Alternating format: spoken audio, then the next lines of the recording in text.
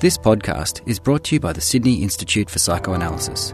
If you'd like to hear more audio lectures like this, head to our website, sydneypsychoanalysis.asn.au. The next event is in March 2014, Engaging with Psychoanalytic Ideas and Concepts, starting with a 3-part lecture series presented by Dr. Louise Braddock, entitled A Conversation Between Philosophy and Psychoanalysis. There's more information and registration forms online at sydneypsychoanalysis.asn.au. Meet like-minded people and participate in the discussion. We hope to see you there. And now, Unbearable Memory by Avril Alba. This is from a book that was written about a set of interviews that were undertaken in 1946 in the displaced person camps in Europe by a man named David Boder, Dr. David Boder, who has been popularised recently through Elliot Perlman's book The Street Sweeper, where he becomes Henry Border. But David Boder was a real person. He was a psychologist, and he went to Europe in 1946 to tape, with what was then cutting-edge technology, the first testimonies.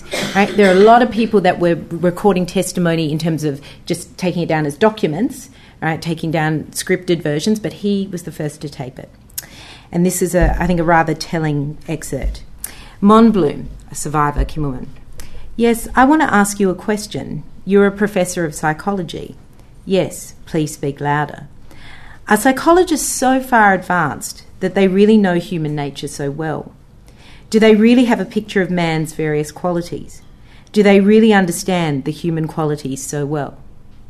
Absolutely no. You are entirely right. I didn't ask you simply because I wanted to know, because I know this already. I just wanted to hear it from you. After all that I've seen, I know that we know nothing yet. This is 1946. In the displaced persons camps of Europe. And this is the beginning of testimony. So Boder's collection is one collection, and I'm going to talk about it in more detail in just a moment. But there are a few different kinds of testimony collections, and we're going to explore some of them together. I've limited the amount that we're going to look at because obviously we are limited by time. But testimony spans a broad range of genres and is used in a variety of ways. So it was used immediately in the DP camps to record, to in a sense give an oral history, so to speak. It was then used next in terms of legal proceedings in courtrooms, and that's the first clip that I'm going to show you when we talk about the Eichmann trial in just a moment. So using survivor testimony as a means of bringing this material into a legal setting. Then there started to be archival collections.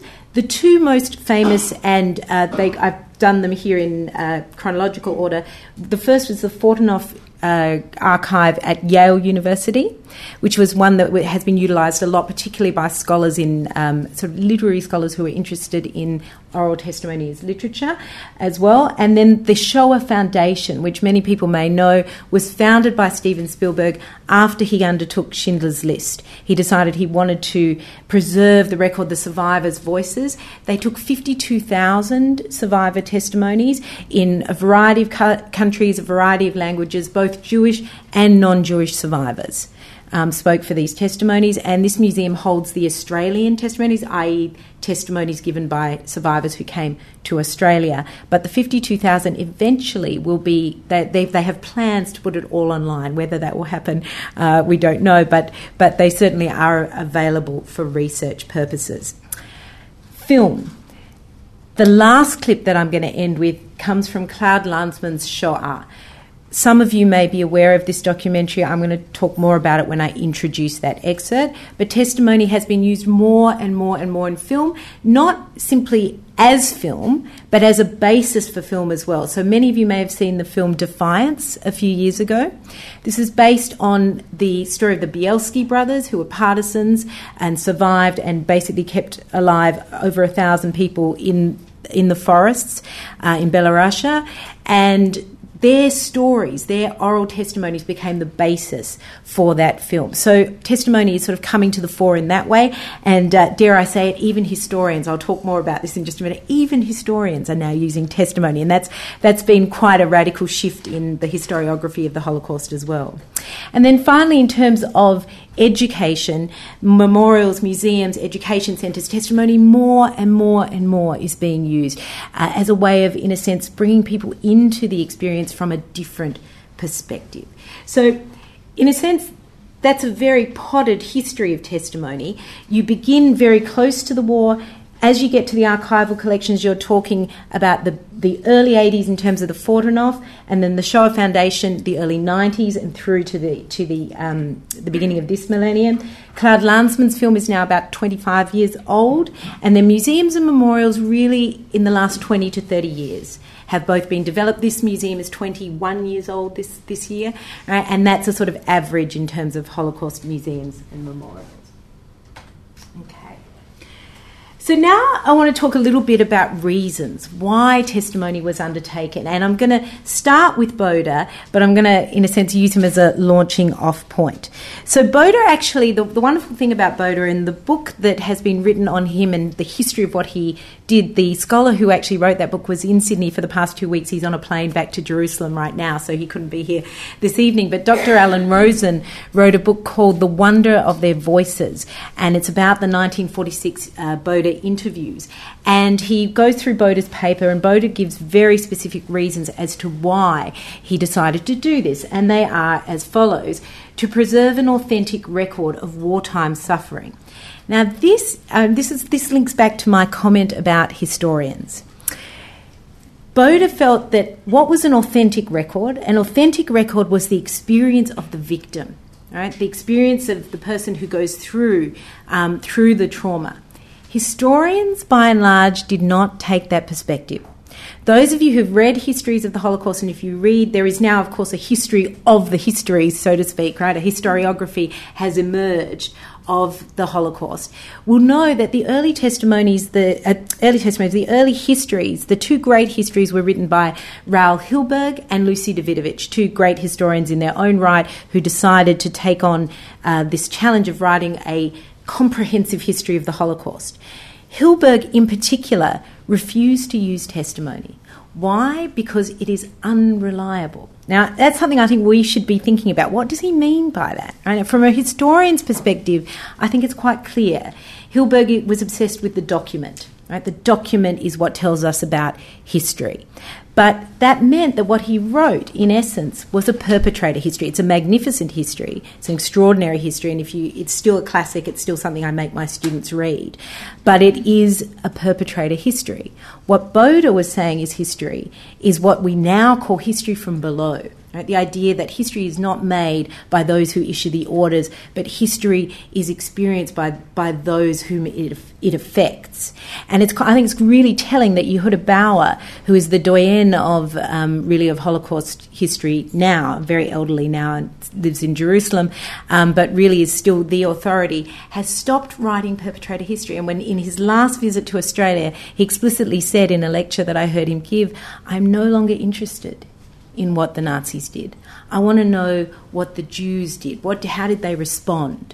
Right? What did it mean for them? And why did a community living 20 kilometres from another community respond in such different ways?" And that ended up with a magnificent book that he wrote a few years ago called The Death of the Shtetl, and I highly recommend it. But I think it's telling that someone like Bauer, who spent his entire life in the archives with the documents, came to that in his sort of final great work. Well, maybe it's not. I hope it's not his final, but he says it's his final.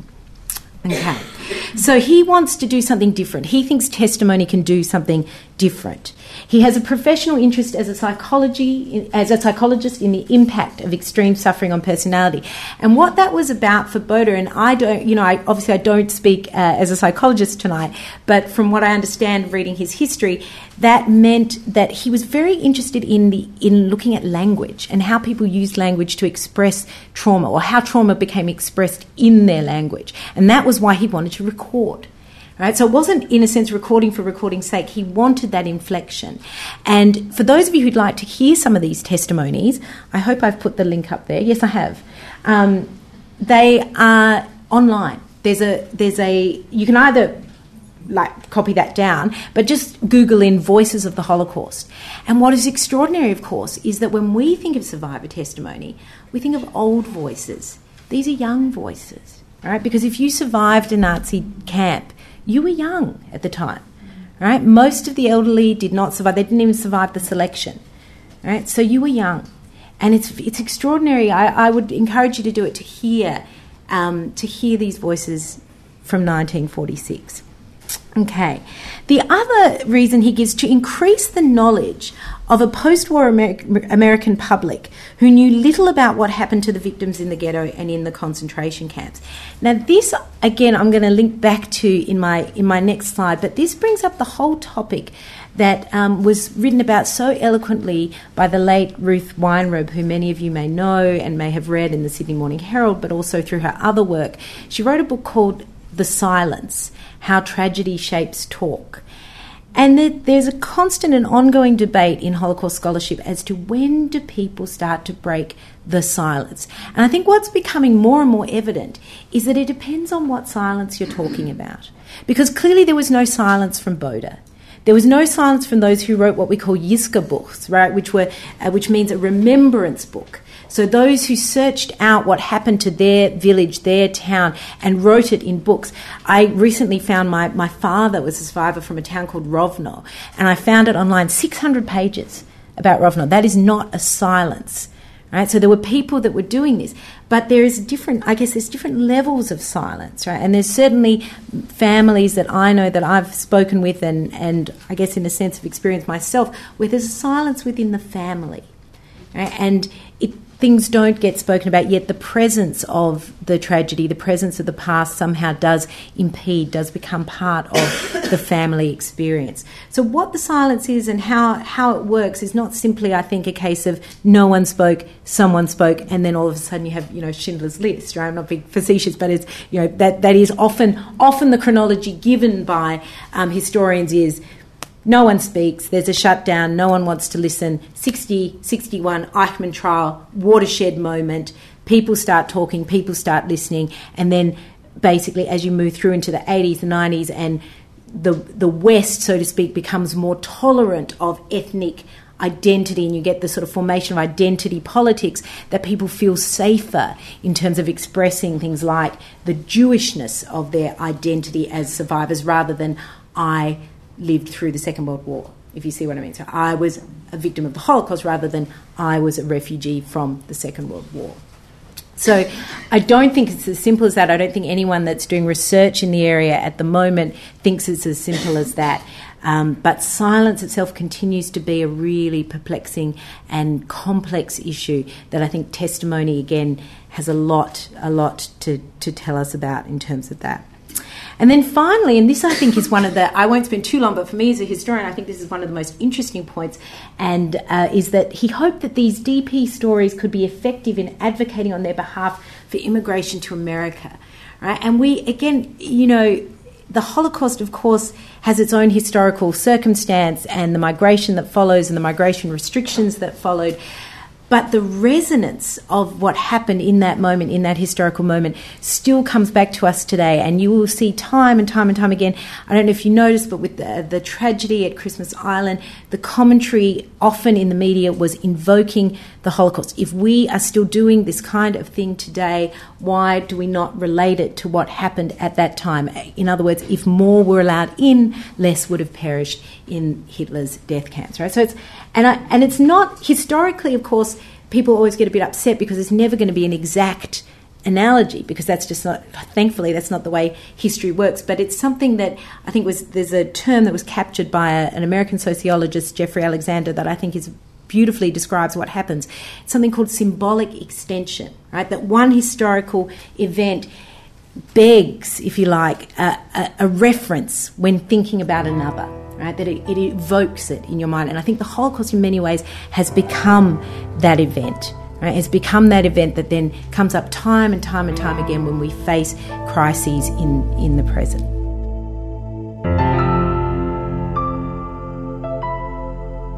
Thanks for listening. To download the full talk, visit us online at sydneypsychoanalysis.asn.au.